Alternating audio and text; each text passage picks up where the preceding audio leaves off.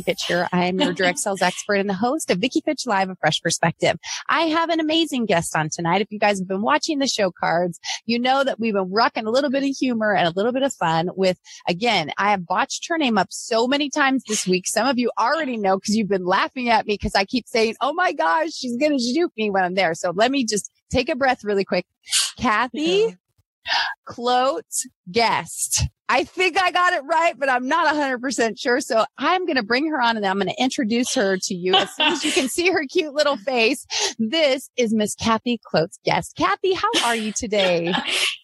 I'm great. Thanks, Vicki. And you got it right. So yes. Thank goodness. Because I tell you, I have botched it so many times this week telling people, oh my gosh, my guest is coming on. Oh my God.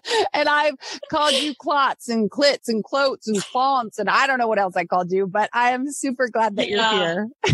No, I'm happy to be here. Don't worry about it. I've heard every derivation and half of that is just from family. So it's all good. I'm going to yes and you no matter what you say. So it's all good. I love it. Well, I'm going to do an official. I'm going to actually read this because I loved her bio. She is an MA and MBA. She's a speaker, an author, a comic performer, founder of Keeping It Human. Her mission is to help companies kill jargon monoxide, which I totally love, and boring marketing, and to create yes and brand cultures through applied improv. She's the author of Stop Boring Me, How to Create Kick Butt Marketing Content, Products, and Ideas Through the Power of Improv. You guys know I'm a G-rated girl, so I substituted my own word in there, but you guys will see the title later on. And her work's been published in many fancy places, including Convince and Convert, Marketing Profs, Huffington Post, and her 8-year-old thinks she's hilarious, but that window is closing soon. So here you go, Kathy. Oh my gosh. Yeah. Thank you so much for being here. It's an honor and a treat. I was so excited to have met you at Social Media Marketing World. I mean, that just makes everything, so much fun when you actually have gotten to meet someone in person. Absolutely. That was a good time. That was a great conference and so many great people. And, you have just energy about you. And it was just a good time. Aww. Yeah.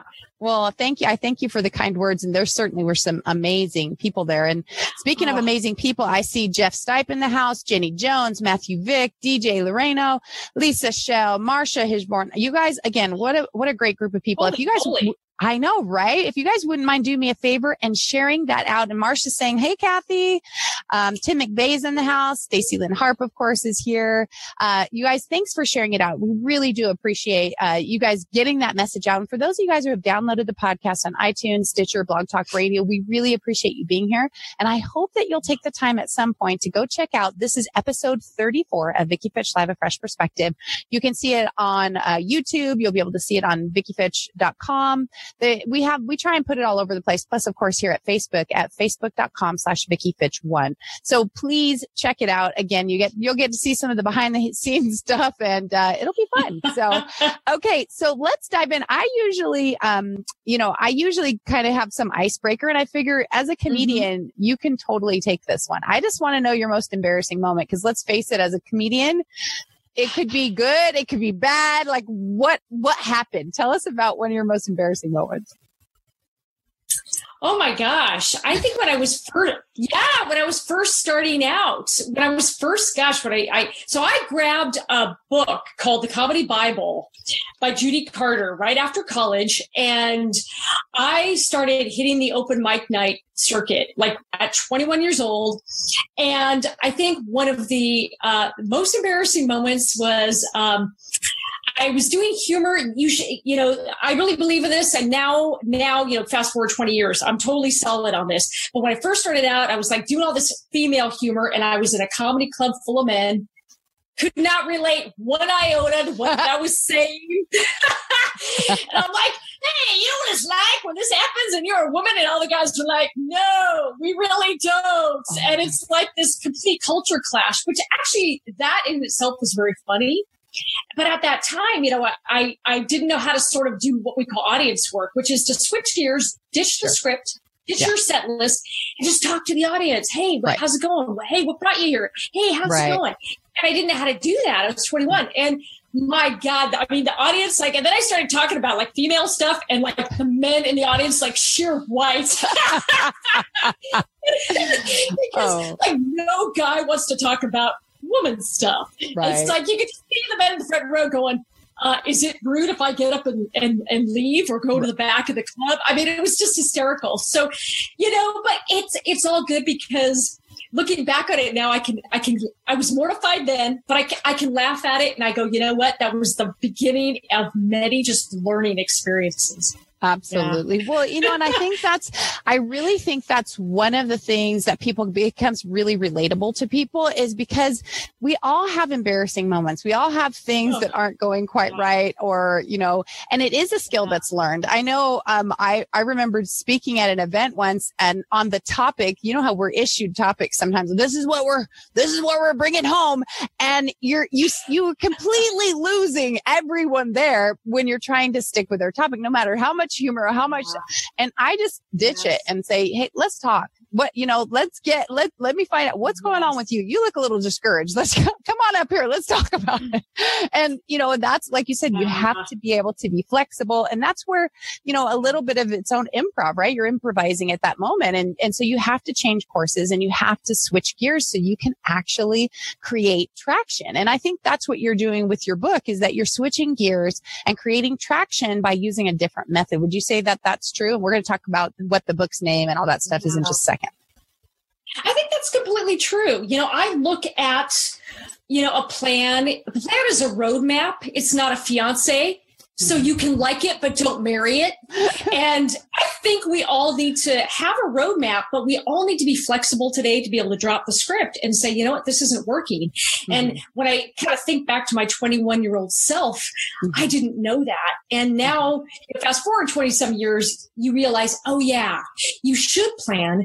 But improv is so much about having a plan, knowing when in that moment it's not working.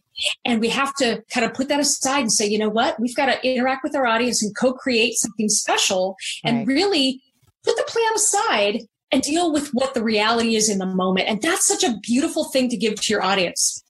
Right. You know what? I completely agree. And I see that Stacy DePolo is in the house and she's saying, hey, to both of us. It's so great to see her there too. Barb Tomlin's also in the house. So thanks for being here, guys. Thanks for sharing it out as well. We really do appreciate that. We want to, grab some other people to come in and listen to the wisdom and the knowledge bombs that she's going to drop. And by the way, when my assistant, Nikki, is going to transcribe this, what she just said, Nikki, we totally have to use that. The marriage and the map and that's a great quote. So we definitely have to use that. Tim says Facebook has gone totally ninja lip sync. Are you saying that we're out of sync again? We were having this trouble a few weeks ago. Are we all out of sync, guys? If we are, try the refresh, because we did find last time if you refreshed that it synced up a little bit better. So otherwise, picture, close your eyes and we're like a radio. You just think of it as the podcast and a radio. Greg Walker in the house as well. Thank you, Greg. Okay. So really quick before we dive into some of these other pieces, we're going to talk a little bit about community. Do you have a community of people that you really like working with? I know we have some online groups and stuff like that. What kind of community do you find yourself inspired by and collectively working with? I find myself really continually inspired by a couple different communities, and I think a mashup today.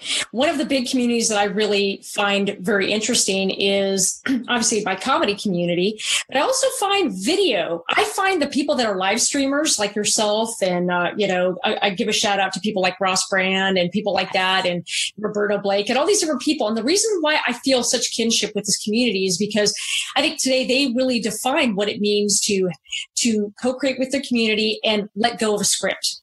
And just show up and answer questions of the community and not have an agenda. And really they show up. And to me, that's the epitome of what improvisation can be live and how it can be of service to people. And I think people get so scared when they hear the word improv because they're thinking that it means theatricality. And it doesn't mean that. It just means being able to put aside what you might have planned to really hear what people are saying and listen and be able to address what's happening in the moment.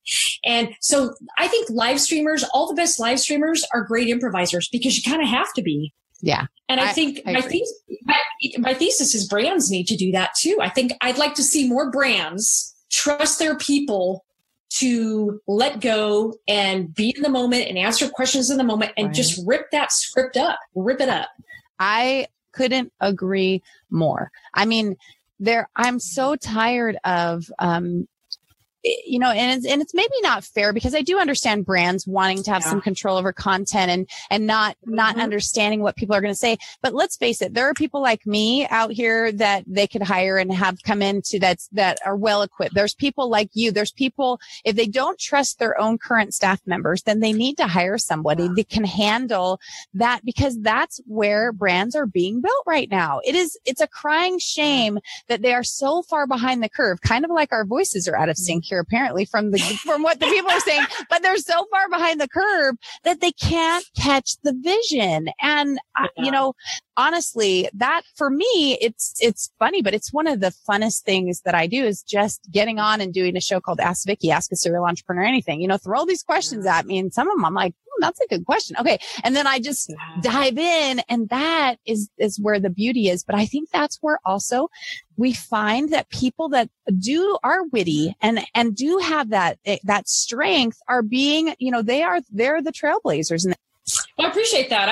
I give credit to the people out there that are on the front of these things, on the vanguard, like the live streamers, because I think it takes a high trust for a brand to let go and empower people. But I really think that the best storytellers, and I've said this a million times because I believe it with all my heart, the best storytellers out there are usually not in the C-suite. The best storytellers in any brand are the people closest to the customer. So why wouldn't you, if you're going to empower people to do a live stream, why wouldn't you trust your people to take questions and trust them enough to represent the brand with their employee stories and to do what's right for the brand? Mm-hmm. So I think it takes a lot of faith. It takes some training, but it also takes finding the right people who understand the brand enough to be able to represent it.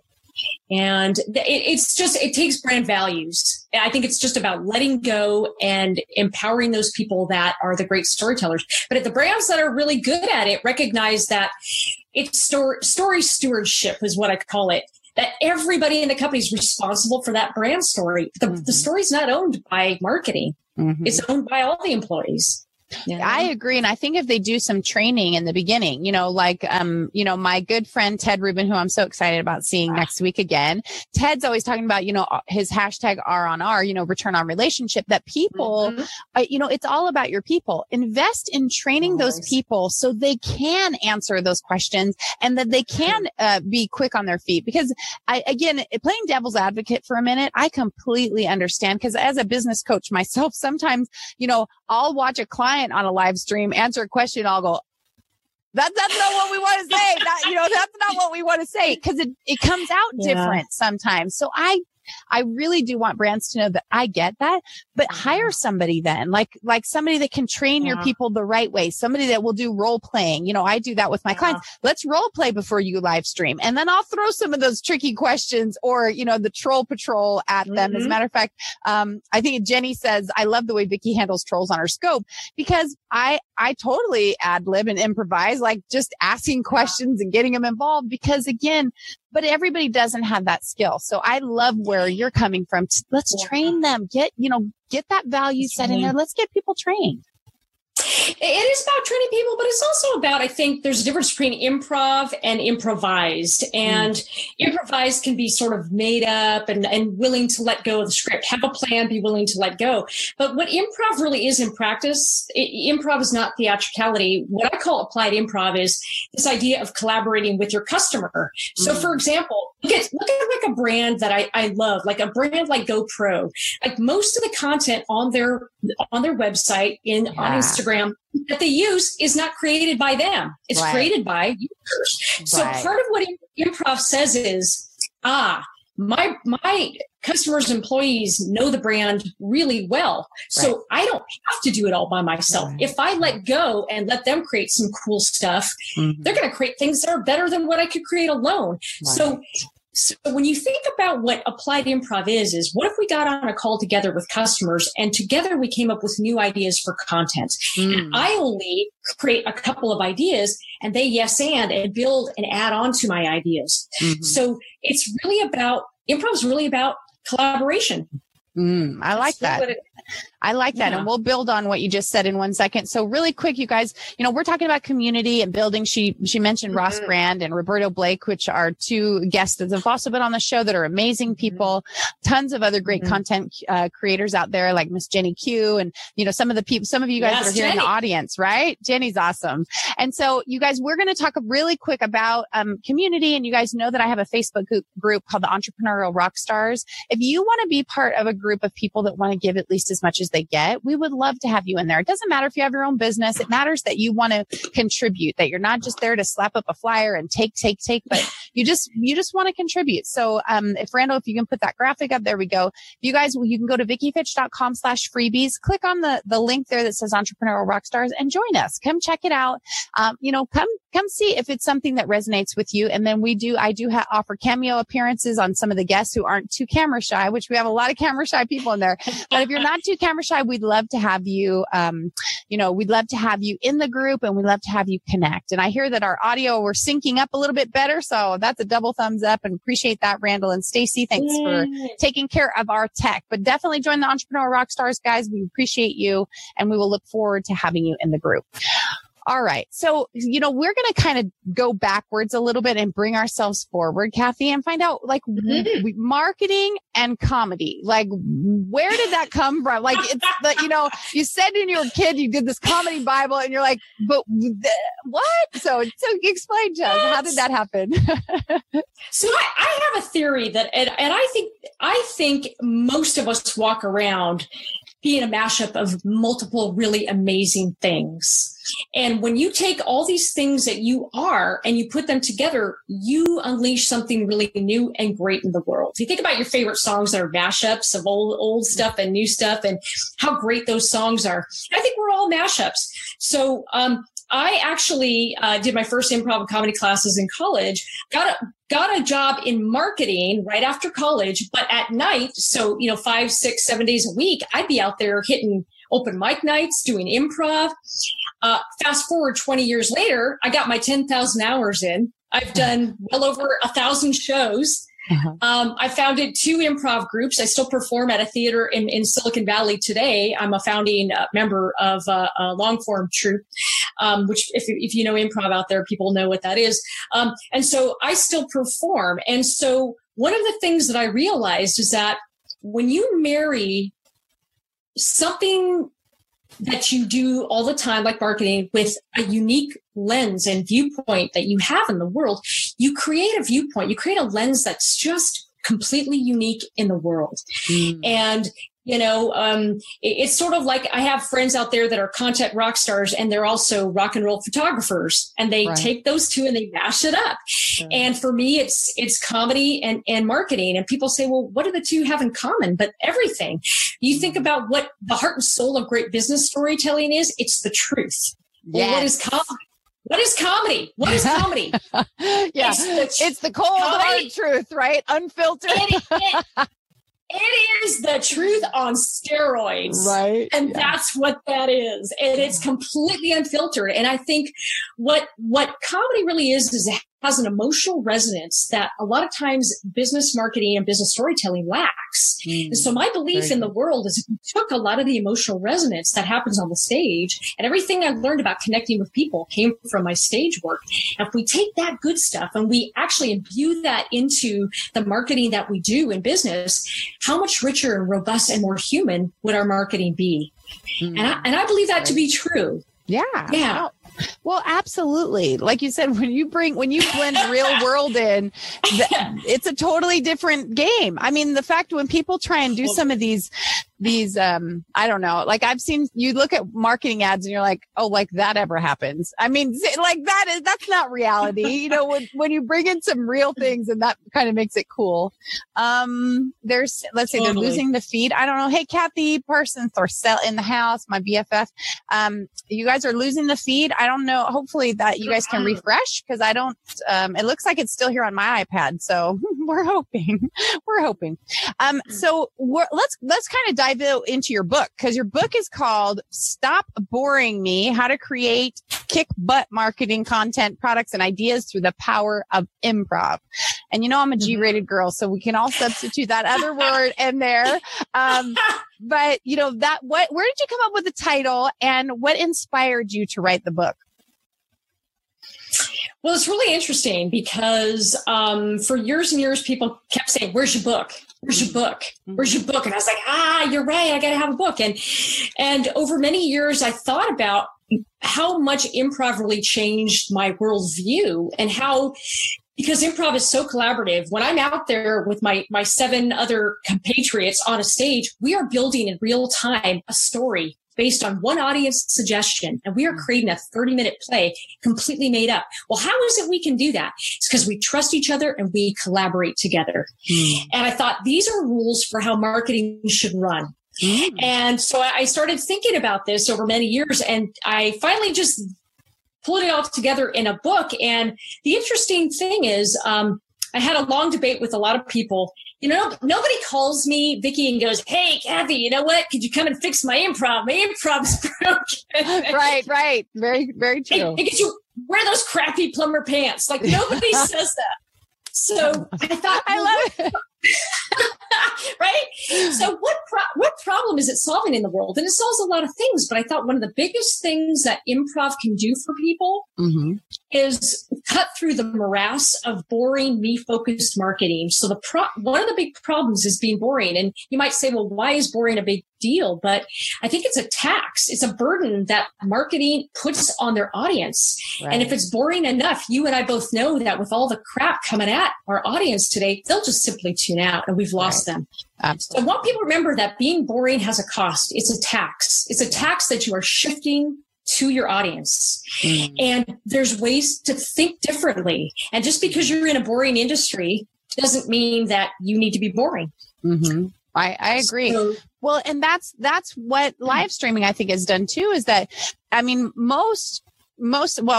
all the live streamers that I watch actually are entertaining. Otherwise I wouldn't, right? I mean, it's like, and I think, and we'll talk about it in a minute, but you called it snordom, right? It's like, like, oh, please, someone save me. I can't. I need some kind of stimulation. And we do recognize that the world right now is so hyper focused on, more and more and more stimulation that it does cause some trouble for things. But I want to be, I always say, you need to make me feel. I need to laugh, cry, feel touched emotionally. I have to feel something. Otherwise, move out of my way, because you are not contributing to me, my depth, if it's something that makes me sad or think like that, or the heights of joy. If you can't make me feel, then I don't want to see it. I don't want to see it in my news feed. I don't want to see it in my mailbox, and so I'm completely agreement. I need to be entertained, but it doesn't have to be high stimulation. It can be simple as an adorable picture that makes me go, oh, I love my kids, or I love my pet, or, I love imagination, that kind of stuff. So totally right. It doesn't have to hit you between the eyes, and it doesn't have to come on like a freight, make you feel something. You said it so well. There has to be, you can't do an end run around your buyer's humanity and make a grab to their wallet. Nobody feels you up at hello and tries to grab your wallet. Like, you wouldn't do that in a bar. I'm glad you said wallet, because there could have been some other things we substituted in there, right? But it's true, right? Only the pickpockets are going for that. And those are not the people that we're trying to connect with. You're not trying to connect with those people. And you got to make somebody feel something. And comics know something really important. And here's what it is. They know how to make you feel. If I can give the example for a second of, if you ever watch John Oliver, who does every week, he does a weekly show, and he does a lot of really interesting public service kind of work where he'll expose fraud with IRAs and investment funds. He'll expose used car salespeople. So he's giving you really good information. He's giving you something that could be helpful to you. There's high utility. But he's packaging it in a way that's funny and makes you laugh and see the truth. So we don't have to be boring in the way that we deliver information and utility. And that's really what comics know. And so if you want to be not boring, honestly, comics know the answers to this stuff. Yeah. Well, and even the term you used, the jargon monoxide attack. I mean, that it's a great thing. Even some of the graphics in your book, showing the jargon, I mean, it's like you're taking the epitome of, things that are irritating people. Right. And, cause I am guilty myself. I usually try and break things down. I always say we need to talk at that 5th grade level and make sure that people can comprehend and not just understand the words, but, ICA. People in marketing, we throw it around all the time, not because we're trying to talk over someone's head, but ICA stands for ideal client audience, ideal client avatar, whatever. We know what we're talking about, but if it spins over someone's head, it's irritating. And so it becomes that jargon that you're talking, the jargon monoxide that's going to poison everybody. And we need to give them something that, snackable bits of content that they can consume it and understand and not just feel like they're eating, but they don't get it. So. Yeah, the really, I think honestly, the litmus test for me is, can I explain it to my 8-year-old? And here's a great litmus test for anybody. If you have a kid, 7, 8, 9, grade age, they are walking no BS filters, as you know, and they will call you out on your BS. So, explain what you do to your kid. Right. And if your kid looks at you and goes, I don't get it. Listen to your kid, because that's about the attention span that most adults have now. And that means that you're not explaining it in a way that's really compelling. So we think we're being clever when we put in all these acronyms, and the reality is we're just losing people. We're not helping ourselves at all. It helps us to talk amongst each other when, but it doesn't help the client to understand where you're at. And I think that, I think that sometimes that people throw it around. So like, I think people that don't know what they're talking about throw terms around so the other people go, oh, like you must know what you're talking. I don't know what that means, but I bet you're good. Right. And that doesn't serve them at all either, but people get stuck in that trap. And I hate seeing that. Yeah. So tell me also, that, with, again, for me, improv is kind of a witty banter, being able to collectively grab something, toss it back, reframe it, find something either funny or, interjecting and stuff in it. What would you say to the average marketer? There's a lot of people in the audience that are small business owners that, what would you say to them as a way that they could start feeling comfortable and confident using some kind of, humor or improv in their marketing efforts? Yeah, no, the great question. First of all, I want you to think that, understand, I should say, that improv isn't about, again, theatricality or being funny. I know it shocks people because I do improv comedy, but the comedy comes out of being real. Right. So here's the number one rule. You want the number one rule for being funny? Just tell the truth. Find that pain point that your customer is dealing with and talk about the truth. And if you're willing to do that, your audience will laugh. I'll give you a couple examples. There was a great video that I saw the other day. A company had talked about it was a boutique hairstyling agency, and people were coming in and they were talking about what if people started bargaining and talking you down in price? Can you imagine somebody coming into your salon and saying, could you give me just a sample haircut, and then I'll test drive it for the weekend, and if I like it, I'll come back on Monday and pay you for it. And they just created this fun little video, like what if scenario. Right. And the point they were making is sometimes as a small business, people don't value our what we do enough to pay for it. So they took the truth and they just exploded it. So really easy. Any small business, what's the heart and soul of the pain that your customers are feeling? Can you talk about it in a really honest way? Because if you can talk about it in a really honest way, you'll find a great metaphor for doing it. Your audience will thank you and smile and laugh. So don't worry about trying to be funny. First, just worry about trying to discover the truth of the pain that your audience is feeling. Now, have you ever, like, I'm going to use an example, and if, it is possible that this client could watch this live stream, but I'm not mentioning any names. So I'm just going to be honest, because as you're saying that, like, things are running through my head, in ways that I had a client once that said to me, okay, because I'm a business consultant, right? And so, I charge for my services. And this client says, okay, look, just want to let you know, because I let this person split it up into 2 payments, which I don't typically do, but I did. And then this person on the second payment installment goes, hey, I just want to let you know, I'm not going to be able to pay that right now, but I will, in like 3 weeks or a month or something like that. And they kind of went on to this because I have this basically something else that was more important. Mm-hmm. And so I returned the message. And I said, okay, I just want to get this straight. So what you're saying is you've done such a stellar job. I'm so excited about your services that I'd like you to do them for free for a while. And then, and I just kind of went on to the saying, I said, I just want to make sure I got that clear, because I'm not sure that is the right marketing model that I'm teaching you. So I don't feel like I would be a really good example if I said that was okay. So, just kind of, like you said, taking the pain point and kind of flipping it back around to try and help people. And sometimes that can be pushed into a little bit of sarcasm. But I think when we do it right, when we're our point is to just give them some crystal clarity, because they're obviously looking through a foggy filter, right? They think that's okay. Wow. And so, again, just looking at those the opportunities and what you're bringing to the table. I love that you're, that you're telling them to really focus in on the pain point, and sometimes putting a magnifying glass on it really does, turn it into a different situation. Absolutely. And if you do it in a way that is really honest and raw, and you're not putting a name to it, so you're not naming anybody. Right. If you imagine creating a graphic or a video. Has this ever happened to you? And you, right. The person's going, you know what? Your service was great. Okay, great. How would you like to pay me? I wouldn't, I'd like to test drive it for another week. And can I pay you in another week?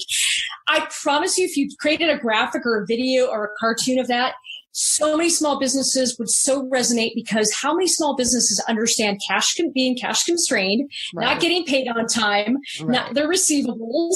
Right. And I think it would hit home in a way that truth is such a powerful bam. Right. Yes. And then I don't know a single small business who at some point in their cash flow history hasn't experienced that. Right. So that can be the most powerful, I think, lesson of all. So if you find a way to humorously just poke at a universal truth, yes, that is the best way to do it. I love it. I love it. And I see Doc Muscles, Adam Nally's in the house. Welcome. Lynn is here. Yeah, the foggy filter. Thanks, Lynn. Marcia says, yes, you got to be your authentic self. Tim was recognizing that, we're looking at finding the pain points. And Barb says, yeah, just be real, whatever that means to you. So that's really what we're cutting it down to, is filtering out the garbage and just being, who you are and being real. Yeah. You have a little, one of your favorite quotes, and this is number 3, Randall, if you can pop this one up. And she says, creativity is intelligence, having fun. I think that's Albert Einstein's quote, right? I think Randall's going to pop that up in just a second, but, anyway, maybe not. So, but that is one of your favorite quotes. We'll pop it up in a little bit, perhaps. But that is really true, right? Is that creativity is intelligence, having fun. And I think that's what we're kind of do. So as we look at that, let's talk about your yes, but versus your yes, and situation. Oh, yeah, absolutely. And just really quickly, that I love that quote so much, because I think everybody's creative, and I don't ever want to hear somebody say, well, I'm not creative. Oh, stop. You are. Everybody's creative in their own way. Mm-hmm. And fun is a catalyst for innovation. It absolutely is. Mm-hmm. And yes, but is a concept where, how many times a day do we yes but somebody and not even realize we're doing it? We yes but people all the time. We yes but each other all the time. And yes but is not fooling anybody. You're like, yes but is a no, just masquerading in cheap perfume and costume jewelry. That's all it is. It's just a no. But we think if we say yes but I said yes. Mm-hmm. No, because everything you said, that but told me you weren't listening. Mm-hmm. But when we magically shift to yes and you say, what if you were to say something to me, Vicki, and say, hey, what about for the next show we did X, Y, and Z? And I said, oh, yes, and let's add A, B, and C too. Mm-hmm. Now we're in a flow of creativity versus us arguing over, where to get started. Right. If you're up for it, I can demonstrate a quick little improv activity if you're totally up for it. Absolutely. Great. So let's demonstrate. I think demonstration is the best way to do this. So let's take an example. Suppose you're planning a party. Yeah. And you and I are going to plan it, but we're going to butt each other. We're just going to butt each other for just less than a minute. Okay. I'll start, and then you yes but me, and I'll yes but you. Gotcha. So Vicki, for the next party that you're going to throw, I want to have balloons and glitter. Yes, but I was really kind of going with like a shoe theme and like kind of pulling those in as maybe a more high class event. Yes, but what if we had giant shoes filled with champagne? Yes, but maybe we could not fill them with champagne. Maybe we could fill them with ornaments where people could take them home. Yes, but what if we actually had giant balloons and clowns inside of the champagne shoes? Yes, but what if we took those and created something that was a little, maybe some master centerpieces that we could put on some side tables while we gave these maybe a lower profile on the tables? Now let's switch. That's awesome. Now let's switch to a yes and. Yes and. Same exercise, but we're gonna plan this party. Vicki and I are gonna plan the super awesome Vicki Fitch Bonanza party. Okay. Hey, Vicki, we are gonna have singing telegrams and we're gonna have glitter explosions. Yes, and we're going to have chocolate because chocolate is critical. Did I say but or did I do and? Yes. Yes, and, right? Yeah, you said and. Okay, all right. Yes, and we're going to have chocolate fountains coming out of clowns' mouths. Yes, and caramel. We're going to add and caramel coming out on the sides for us to dip things in. Yes, and oh my gosh, we're going to have giant champagne-filled shoes. They're going to spew different flavors of chocolate, and you can kind of pick your different flavor. Yes, and we'll have a shower in the corner, so when it spews all over people, they'll be able to clean up. Well, perfect. That's perfect. Now, you might, it's funny, right? But you can kind of just feel the energy difference between a yes but and a yes and, right? Uh-huh. And how did it feel to you? Not to put you on the spot, but how did it feel? Yes and but and yes but. Obviously, the yes and is definitely more power position going forward, where you're not wanting to cut people off, even though you are. You're not necessarily really interested in some of those ideas, but it puts exactly. more positive flow, so people can actually maybe continue to brainstorm and actually might come up with something that's really is more apropos. And Adam says yes and is more money. That's Adam. That's good, well, Adam. I like it. And here's the thing. And you hit on something really important. Yes and doesn't mean I'm going to marry the idea. I'm not putting a ring on that idea's finger. I'm just taking it out for a few drinks. Mm-hmm. It doesn't mean I'm writing the check. And that's the thing I think people get worried about. They think if I yes and an idea, it means we're going to do it. Doesn't mean that at all. Mm-hmm. But you hit it on the head. When I yes and an idea, it opens you up to more ideas. Right. But if I yes but at everything you said, after a while you shut down. You just simply shut down. Right. So don't worry, folks, about this idea of yes and meaning that you have to do all these crazy things. Mm. But what yes and does is it opens up the creative funnel to these new, cool, some of which will be viable ideas. Right. Yeah, no, I totally agree. And the spewing champagne, Wait, it's a new idea. I might have a champagne party. So, and here's the thing about it is that's how improvisers build scenes in a show. We kind of add on to each other, and you don't have to literally say yes and. Right. I don't care if you use the word yes and. The point is the spirit behind yes and. It means that you make an idea, you offer an idea, and I build onto it. And the two of us are going to be in positive flow in co-creation mode, and we're going to come up with an idea that's better than if we just sat there and yes butted each other. We're not going to get anywhere. And that's really the power of collaboration and why improv is so powerful, because we are literally creating something that never existed before. But because we yes anded each other, we have something cool.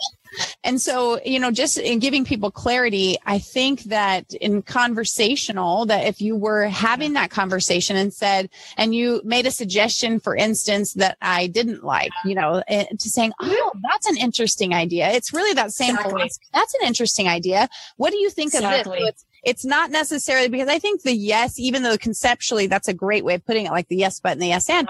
Some of those people that are, the data analysts are going, if I say yes, that means I said yes. And so you can switch your language, your verbiage around to say, wow, that's an interesting idea. So what we're trying not to do is knock other people's ideas, giving credence and value to them so we can continue to collaborate and build, right? You said it so perfectly. I mean, you said it eloquently. You don't have to literally use the words yes and, because you're right. Very cerebral, technical people, our left brain friends and family members. Mm-hmm. Sometimes that's what they hear.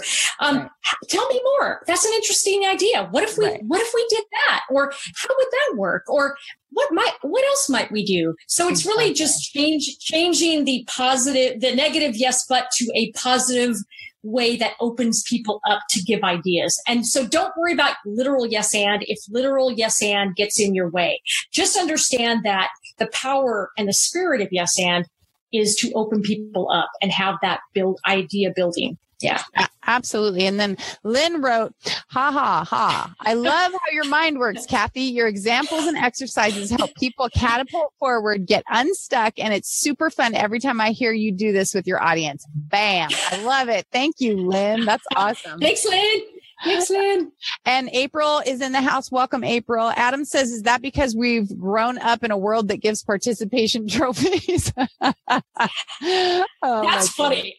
I think he's partly right. I think that's partly it, but it's also because people hear yes and they think they've made a commitment to something. Mm-hmm.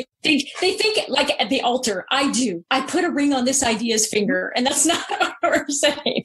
So I think yes, can sometimes freak people out in terms of commitment, but it's really not about that. And if you can just use another way of phrasing it that makes you comfortable, but allows that other person to be heard. The main thing is you want to allow that person to feel heard. Absolutely. And that's where you get really great idea flow. I promise you, you'll have better ideas if you do that than if you're constantly yes butting and butting and getting stuck. You won't go anywhere.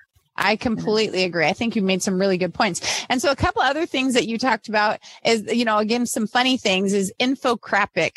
I cracked up when I read that, and, even some of your operational definitions of infographic, tell them what infographic is. Yes, an infographic is what I call an infographic that is stuffed with so much minutia and detail that it's virtually unreadable. It's illegible and it doesn't mean anything. So I think we're in a world of so much data that we think that if we stuff all these facts into an infographic, that we've made something of utility in the world. And the reality is it's not true unless that infographic tells a story. Right. So don't create an infographic. Graphic, not what you want. Right. We want clear, concise information that people can use as a visual cue, not as a visual overload. We're like, I don't even want to see that. That's just TMI. Too much information for me. Too much information. And I know, there was some other things. Stacy DiPolo had written a bunch of other phrases and stuff people use. We might get back to those in a little bit and just try and help people understand some of the terminology in marketing that people get overwhelmed with. But let's do another one of your funny ones and talk about snordom. You actually have and I don't have the operational definition here, but snordom, it was one of the pictures and your own infographic in your book. That's right. Thank you. Yeah. Snordom is what I label this thing of putting people to sleep with really bad marketing. Like it's boredom induced sleeping created by bad marketing. Right. And we're not going for that. We're not trying to do it, but I think it's really this idea that marketers, sometimes we forget that our job is not to overwhelm people and to give them data. Our job is to make them feel something. Yes. And that something hopefully is not irritation towards us, because that, and if we're making them fall asleep or we're creating infographic, and they're like, these people are irritating me, I'm going to take them off my list of options. And so, driving that, like I said, it's a feel good, and a feel good doesn't mean they actually have to feel elevated. Feel good means I've felt something of value, whether that's bringing me into the depths or raising me up. But that's, I completely agree. And then you have one more thing that was talking about the chimichanga. So I would love for you to share the chimichanga. Yes, I think I said spare the marketing air. Don't create jargon monoxide poisoning. Less marketing pollution. Eat more chimichangas. Yeah.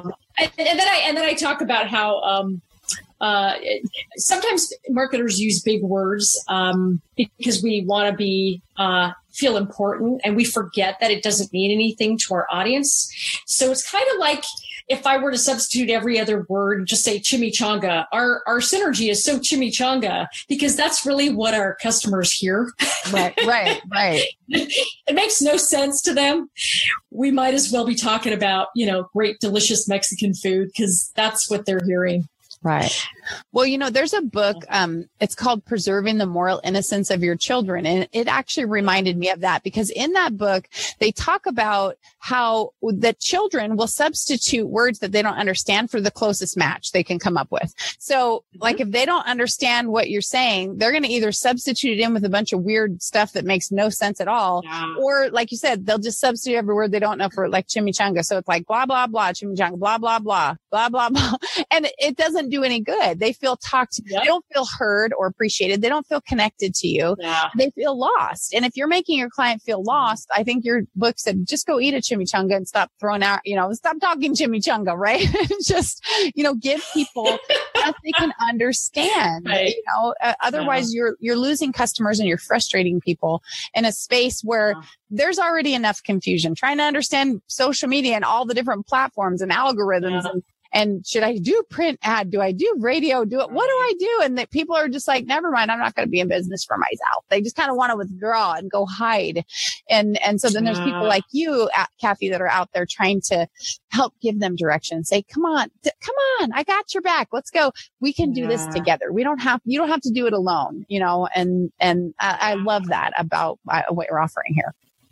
Well, I appreciate you saying that. I think that's really such a key message, is that we don't have to create all of our marketing. If we were really just to step back and listen to what our customers said, our ideal customer and our best customers, our really rabid fans, will create content on our behalf. And that's really the essence of improv. You're building something together. You're really yes-anding each other. And if you were to think more like, how could we actually work with our employees? Mm-hmm. How can we work more with our customers to create something with their voice represented? How much more powerful would that marketing be? How much more would they share it? Mm-hmm. I think that's the right way to think about it. You don't have to go it alone, and you don't have to be funny.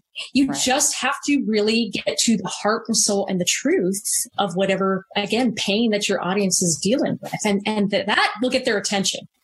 Yeah, well, and Adam wrote in here, he wrote infographic, my whole nutrition textbook in medical school. Yes. And the other one he wrote, snordom equals death by PowerPoint. Snordom is really that. And what I called it in the book was something a little different, but Adam's right. It's really anything that alienates your customer. Snordom is anything that makes your customer go, oh God, because what you're doing is you're putting the burden on your customer to figure that out. And your customer's not going to spend extra cycles to decode your marketing.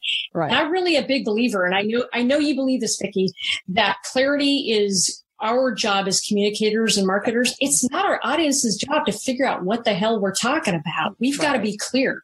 So if you're using snordom and jargon monoxide poisoning and infographics and all these things that I call them in my book, and you probably need to step back and maybe take another look at really clarifying your marketing. Mm-hmm. Okay. So I totally agree. And so really quick, you guys, we're going to take a 2-second break for one of our sponsors. And you guys know that I live stream every day and I dual stream and I use the TW broadcaster. Archon Mounts has been an incredible support to the community, the online community they have everything from mounts for your cars to, let's face it, you guys all know you need more charging cords because either you or your kids lose them or leave them somewhere. Anyway, if you go to archon.com, ARKON.com, you guys can use the code FITCHSLAP, FITCHSLAP.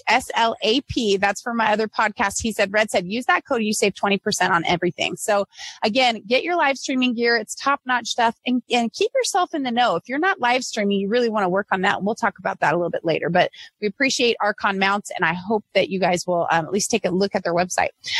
All right. So I wanted to kind of dive into a little side topic that still has to do with what you're talking about, but customer service. Customer service, I feel like for some companies is one of the most, I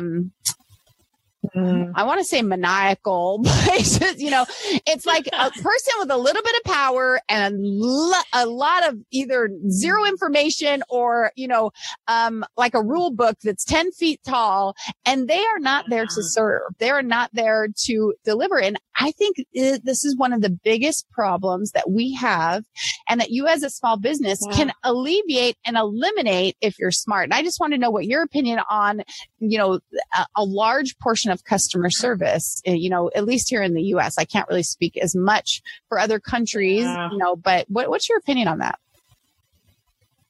No, I think you hit it on the head. I think a lot of it is that companies have not empowered people on the front lines to make decisions. We've not empowered them to say, you know what?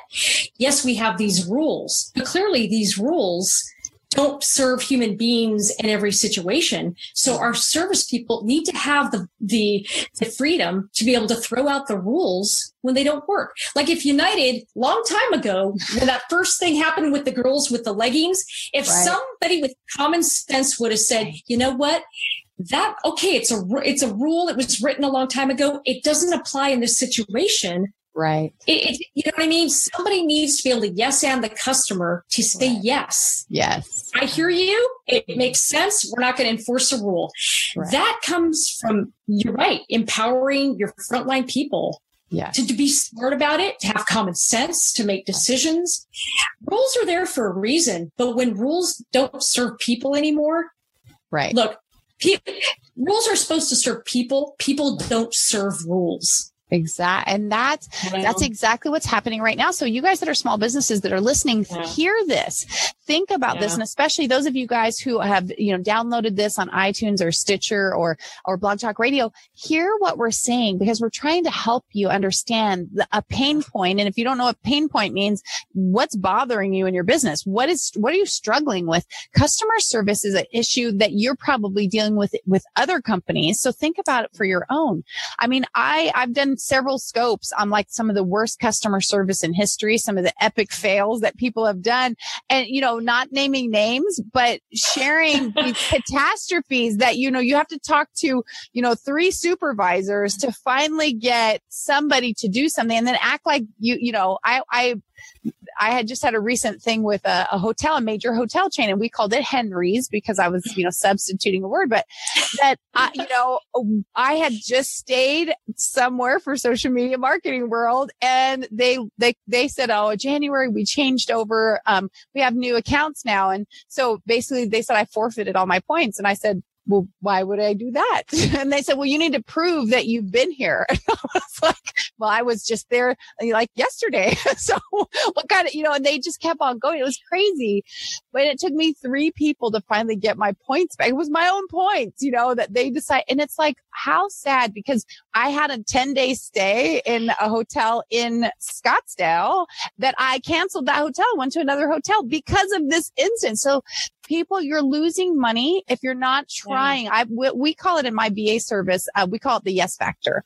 We try and say yes. Even if a client's asking for a $10,000 project for $2,000, my VAs can't say, yes, we'll do that. They can say, yes, I'll have Vicki contact you to discuss that. They can give some kind of yes to try and give people a chance to be heard. Listen to what people say, right? We need to listen. We need to process and figure out a way we can deliver value without, we don't have to, take a bath. We need to, and in case you guys are listening from a different country, taking a bath means we don't have to lose money on it. We don't have to give everything away. We need to listen and we need to let them be heard so we can deliver value in a competent way. Do you agree, Kathy? Oh God, 100%. And it's the small stuff. Like you said, you can't say yes to all of the things because some might not be commensurate with reality, but to the small things, there's no reason your customer service people are saying no to the small things. Where you can say yes to the small stuff that doesn't cost you much, do it. And I'll give you a good example. I was staying at a very fancy hotel industry. Let's just say it rhymes with the Fitz. So, okay. Very fancy, expensive hotel. Anyway, I was there and, they, so you know what you're paying every night. I was there for a conference. They had a situation where in one of their rooms with the bar, they had the bottle opener that was pinned so hard so people couldn't steal it. And I couldn't stretch it. I mean, it was really kind of tight in there.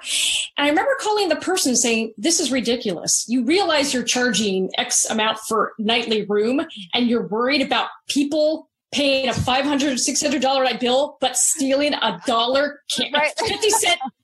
Are you serious? So the guy goes, you're right. I'm coming right up. This guy came right up, took whatever cord cutters he had, and he cut the darn thing and said, take it home. Take it home. This is ridiculous. We shouldn't do this. And that was the frontline hotel person who said, this is ridiculous. We shouldn't treat our customers who are paying $600 a night like they're going to steal a 50-cent, bottle opener. Right. And that was because he saw the power of saying yes to the little things. Right. And that to me, that's what good customer service is. Absolutely. I love that story because like you said, it's right. I mean, you hear people all the time and, I think it was Emery Austin. I don't know if you've ever heard her speak, but she talked about how we have to set some standards too. And like for hotels, she refuses to stay at hotels where they have those little things on there where you can steal the hangers. She's like, if you are worried about me taking your hangers, I just don't want to be here. I just don't want to be here because and if it's irritating your customers, you got to come up with a better plan. We're talking about hangers here. People give them away all the time. We can handle something. Literally, if you're worried about the cost, you could go round them up. I bet your neighbors and friends will say, here. I'll give them mine. Give them mine. Recycle mine.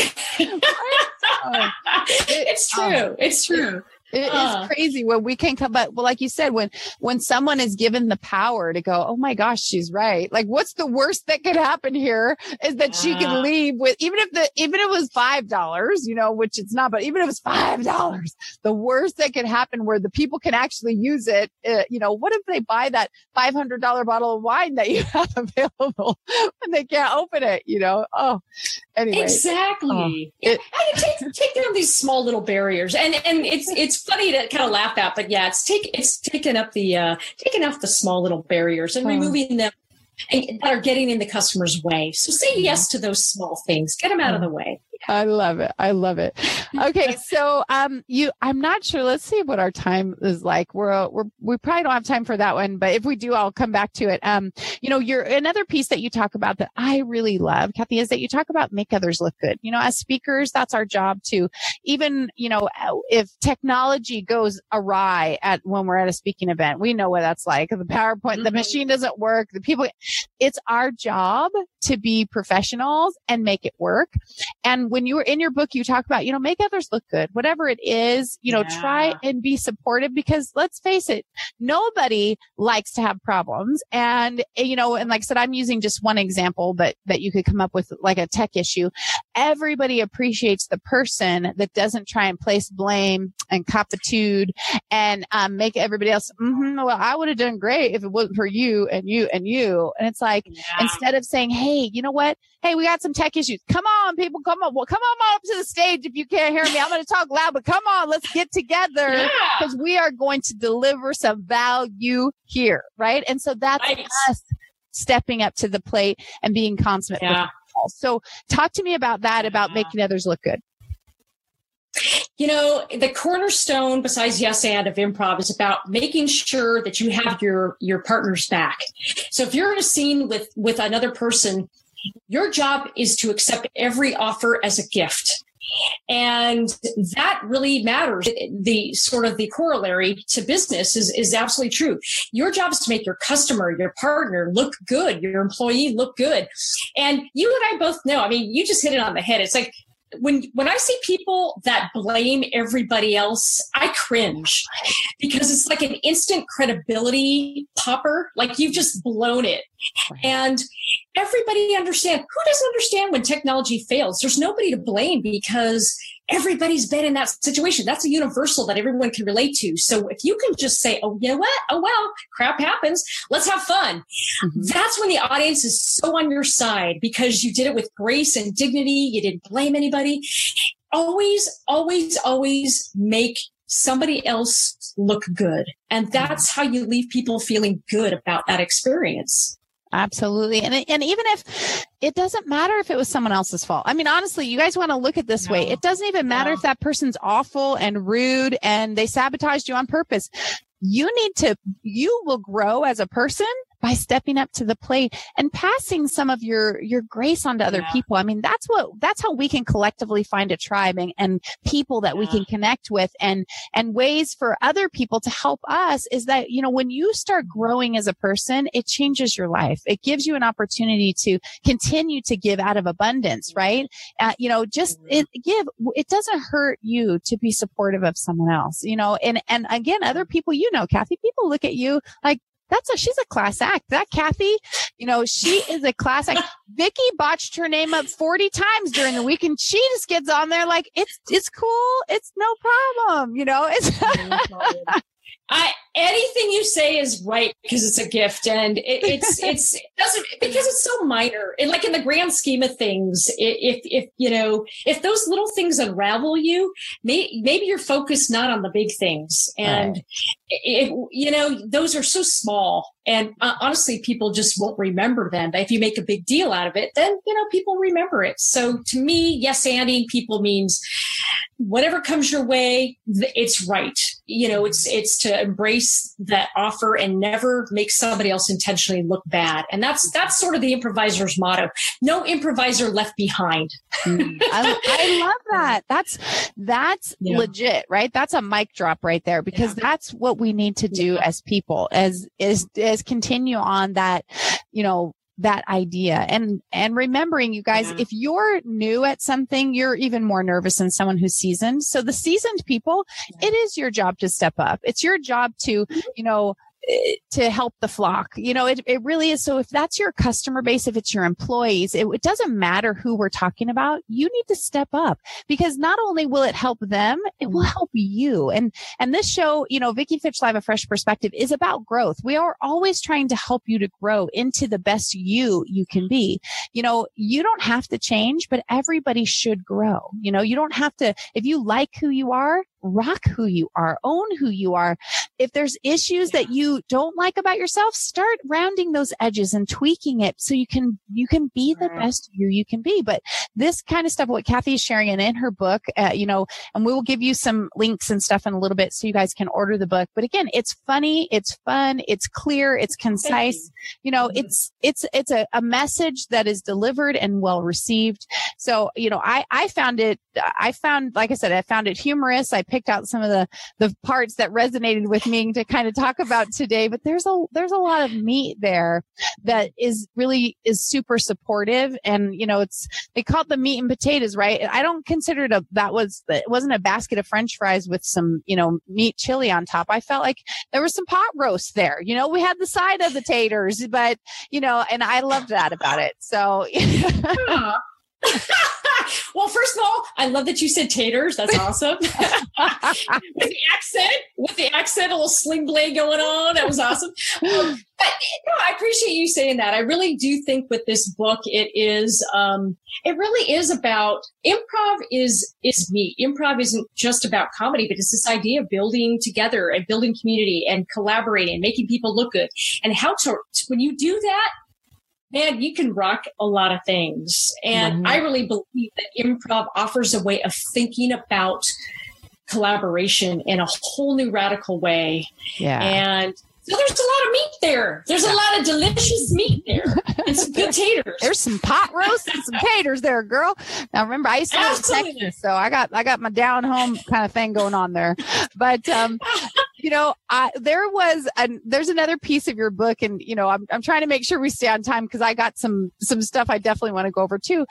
We have another graphic that I'm going to give Randall a chance to pull up, and because you start talking about different pieces of this journey, and one of your quotes was never ever judge your own journey. That's what your family is for.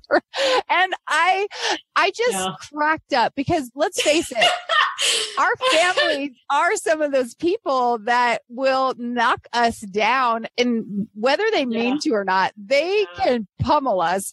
And so when I read that, I thought, okay, well, I want to know, Kathy, this is Vicki Fitch Live. We always dig around a little. So, what was your family like? What kind of support system did you have with your immediate family? Tell us about that. So it's such a great question, and I say this with love because I think everybody has a little bit of a family. Everybody has a little bit of family dysfunction. I think there is no such thing as a perfect family. So let me just say that. And anybody who would actually claim to me that they had a perfect family, I'd be like, right. Yeah. It doesn't exist. You do, right? We go, okay. Yes, I'm sure you do. And yes, Ed, you're crazy. I love you, but you're crazy. But that's a good thing. I think it's a good thing because it sort of makes us who we are. It's character building. Yeah. And my family was interesting. And I wrote a one-woman show, and I've done my one-woman show twice now. Mm-hmm. And both of my parents are gone. Okay. And I did it with a lot of love, and I talk about my siblings and my parents. And there was a time I thought, that my brother was the black sheep of the family. And I think maturity is realizing that it's not them, it's you. It's right. That, oh my gosh, I'm kind of a weirdo, but we're all lovable. I'm getting a shirt. I guess I'm kind of a weirdo. Kind of a weirdo. But I'll tell you what I've come to realize is that we are all weird, but we're all lovable. And we are all lovable weirdos, but we are worthy of love. And sometimes, no matter who we are, even when we're acting at our most unlovable, we are still worthy of love. Yeah. And families teach us, I think, that. And no matter how weird it was, and there were weird dynamics, I was the nerdy kid that was doing improv and comedy, and I did not fit in with my, conservative family. Like I was visibly nerdy from the space station, right? I was visibly nerdy from the space station. That's epic. That's just epic. Yes. And I just didn't fit into this conservative family. I was just not that, but they loved me anyway. And yes, there was the judgments and the disagreements, but sure. I say this with love because everybody has that less than perfect family, but I think it forges us and makes us who we are. And that journey to me has come full circle. And so I lost my mother last year. Now both of my parents are gone. And I say this and it makes me smile, but I say it with a lot of love because was I weird? Yes. Did I fit in? No. Did my family love me anyway? Yes. Mm-hmm. And we don't have to we don't have to understand each other to love each other. Right. That's a choice. It is a choice. Yeah, it's a choice. And so that's a great explanation, which actually kind of, it does tag team into the other one woman show thing. I've not seen that. Now, is that something we can see? Is it on YouTube? Do you have it on a channel, or is it something people have to, how do we experience the one woman show that you've only done twice? I've only done. Well, I've got a few videos that I have not made public yet, which I will probably do. And I think I'm going to resurrect and do a third. I'm going to do the trifecta. I'm going to do another one woman show in the fall. Similar stories, and they're all stories of my family, my upbringing, and how much I, the crazy stuff, the weird stuff, the love, all the stuff that makes a family a family. Well, yeah. And like you said, all the stuff that makes a family, because we do. I mean, I don't know everybody that doesn't have, I don't know anybody who doesn't have some type of dysfunctional family. I certainly grew up. Yeah. I was definitely the black sheep in my family, but for completely different reasons than other people sometimes are, right? For me, it was because I started my first business when I was 12, and I was so far, my family just didn't even know how to relate to me. They just didn't even know who I was. I bought my first house when I was 19, and they kept saying, don't do it. It's too much response. Like, they started freaking out. And then, I quit my job 6 months later and started my first business, with employees. And they're like, you're crazy. So they have their own fear, right? People have their own fear. They try and pull you into their fear. And like you said, I love this. Because I have a new book coming out called The Vic, the Bully in Your Head, but the sequel is called Own It, How to Step Up and Stand Out. And so when I listen to you and say, I was a weirdo from the space station, I'm like, but you have learned to own who you are. You've stepped up. You're definitely standing out, right? You're giving people, opportunities to hear and learn, but you're also giving them opportunities to poke fun at you, because as a comedian or a live streamer or something, people they're gonna tease and have fun, and so you've welcomed that because you're embracing who you are, and I love it. I think it's awesome. Yeah. Well, I appreciate that. I think everybody has something really amazing about them. I believe we're all weirdos in our own way, and in the best way possible. And I think when you make peace with that and you sort of really embrace that and you double down on it, I think that's the greatest source of our strength, actually. It's when we stop sort of trying to not be that, but we embrace it and go, look, I'm weird.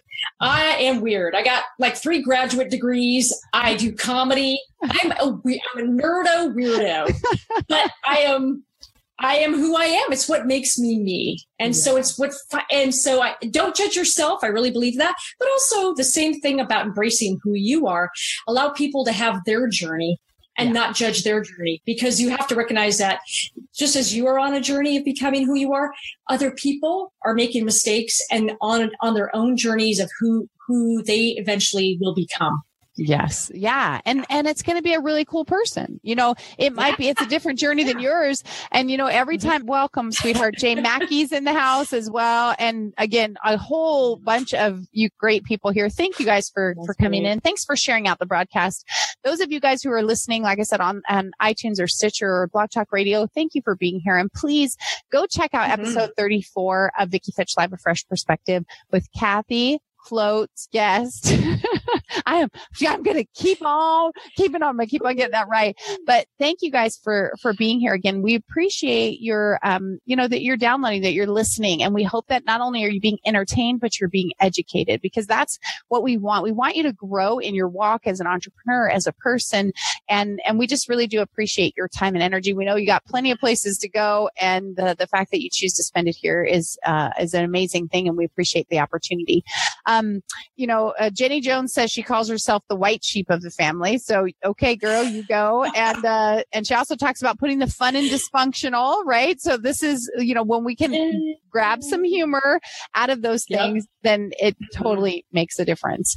Absolutely. So, do you have any speaking engagements coming up that people could see you at, or, that they could check out? We do have a social media card at the end where they can follow all your social media channels, but feel free to tell us about speaking engagements or where you want them to find your best content. Yeah, thank you. So my next big speaking engagement, I was on a whirlwind kind of tour, February, March. My next big speaking engagement, I'm going to be at the Entrepreneur Center, NASDAQ Entrepreneur Center next week in San Francisco. And I'm going to be talking to a group of entrepreneurs. You can look it up online. I think there's still tickets available about how to use improv to come up with new ideas. Mm-hmm. And then in June, I will be speaking at Funny Business, the Funny Biz Conference in San Francisco. So we're going to talk about how to, use some humor and levity in marketing and sort of shake up that status quo. Excellent. Well, go ahead. Do you have some other I was going to say, yeah, they can. I have other ones coming this summer. Some are overseas, but I will be kind of listing those out. You can go to keepingithuman.com and check out my speaking page and get all that good stuff from there. So yeah, absolutely. And I highly recommend that you do. And she has a freebie we're going to give you guys a link to at the end as well, and it'll also be in the show notes to try and do that. Trying to make sure that we can kind of push those things over to you, that you can take some extra things away from tonight's broadcast. And, so that'll be fun too. So, where do people buy the book? Do you want them buying it on Amazon? Can they buy it on your own website? What is the best place for them to go and purchase your book? Actually, Amazon is the best place. Thanks for asking. Yeah, that is the best place to get it. Yeah. Okay. So good. So you guys knowing that again, that the name of it, and it'll be in the show notes, but Stop Boring Me, How to Create Kick-Butt Marketing Content, Products, and Ideas Through the Power of Improv. I know she uses the ASS word, and you guys know I won't use it. So I'm just going to keep substituting butt in there because it's just the kind of girl I am. But the fact is that you guys will still be able to find it, and we'll put a link in there. Absolutely. For you to get it. Absolutely. No, you got to be you. You got to do you, Vicki. I am, right? I am me. Everybody knows me. And I think if I said that, they would be like, oh, what? Who's that? Like they think I was an imposter. I'd been like, possessed or something like that. Okay. So the freebie download, which again, we'll have in the show notes, is at keepingithuman.com/bust-boring. But we will put it in the show notes, and you can download and tell them what that download is. I'm sorry, I missed that last. The download. Tell them. Oh, thank you, Randall. You guys can see it up there on the screen. keepingithuman.com/bust-boring. Yeah. Tell them what that handle is. Gotcha. Thank you for repeating. So it's basically just a quick little guide, little ebook, really easy read. It's got 5 easy, fun ways to bust boring. And, I really believe that there are boring industries, but that doesn't mean that your content has to be, because boring is a choice, not a requirement. So I've just got some ways to take some examples where I took boring industries and I came up with interesting ideas for content, and I walk you through how I did it. And a lot of them, of the ideas, are inspired by improv, and they're fun. So I think you'll enjoy them, and hopefully they'll spark some ideas for you. Excellent. Well, I think that's great. And that's what we're trying to do is, give people an opportunity to connect with new ideas, think outside the box, those kind of things. And then Stacy had asked a question. If any of you guys have some additional questions, feel free to pop them in. We have a couple more minutes before we start wrapping up. So if you guys have some additional questions, pop them in there. And Stacy asked, who are some of your favorite comedy influencers? Such a great question, because there's so many. Honestly, there's so many. So I'll tell you, I started getting into comedy, and it makes sense. About 7, 8, same age as my son now. And I would watch the Carol Burnett show in reruns with my father. And it was my father who introduced me to Harvey Korman, Tim Conway, Vicki Lawrence, Carol Burnett, Mary Tyler Moore, all the staple of Ted Knight. I mean, I could go on and on just off the top of my head. All these amazing comic voices. And I remember watching Carol Burnett as a little girl going, wow, a woman with her own comedy show. And that I will never forget, because it had such an impact on me. And I felt the same way when I watched Mary Tyler Moore. And I just, and her loss was a big one, because growing up, a little girl seeing these female voices that were funny. And I feel the same way today about, Ellen and, Paula Poundstone and Rita Rudner, and I could go on, and there's a pantheon. But I'll tell you, Robin Williams, I saw him perform back in San Francisco when it was The Onion, and he came in and just did an impromptu, hey guys, I'm working out material. And I remember sitting in the front row and the sweat coming off that man. And he looked at the front row and he said, I know, I'm like Shamu. I should have warned people in the front row. Oh my gosh, I love it. I'll never forget that because honestly, years later, and I was in my 20s, and I remember thinking, wow, at that time, I'm watching a genius at work. And it was like watching a genius, the way his mind would work so quickly. And these are all influences on me. I could go on and on. Steve Martin, Key and Peele. I think there's nothing better in terms of political satire and sketch comedy today. Gosh, so many. And I find new voices all the time that will do something in a way that I go, that inspires me. That voice inspires me. And I think it's not really, the voices in your head. These are actually external. No, these are actually external voices. And not just, and actually they're loud because I can hear them above the noise in my head. And what I'm especially encouraged by today when it comes to all these comedic voices, that I'm seeing the rise of voices outside the traditional represented comic mainstream. So I'm seeing more women and people of color, and I'm seeing all these comedians.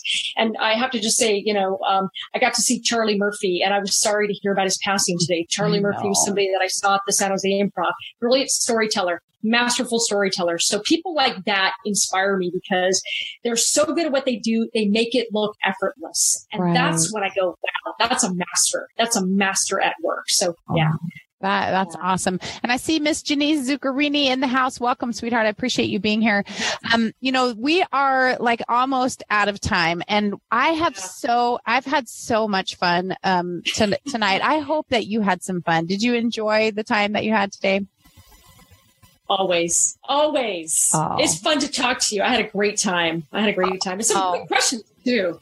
Well, thank you. I appreciate that. We always try and, we're trying to inspire and educate. And we also want people to know a little bit more about you, not just the same questions everybody else asks, but to really kind of get to know you as a person and who you are.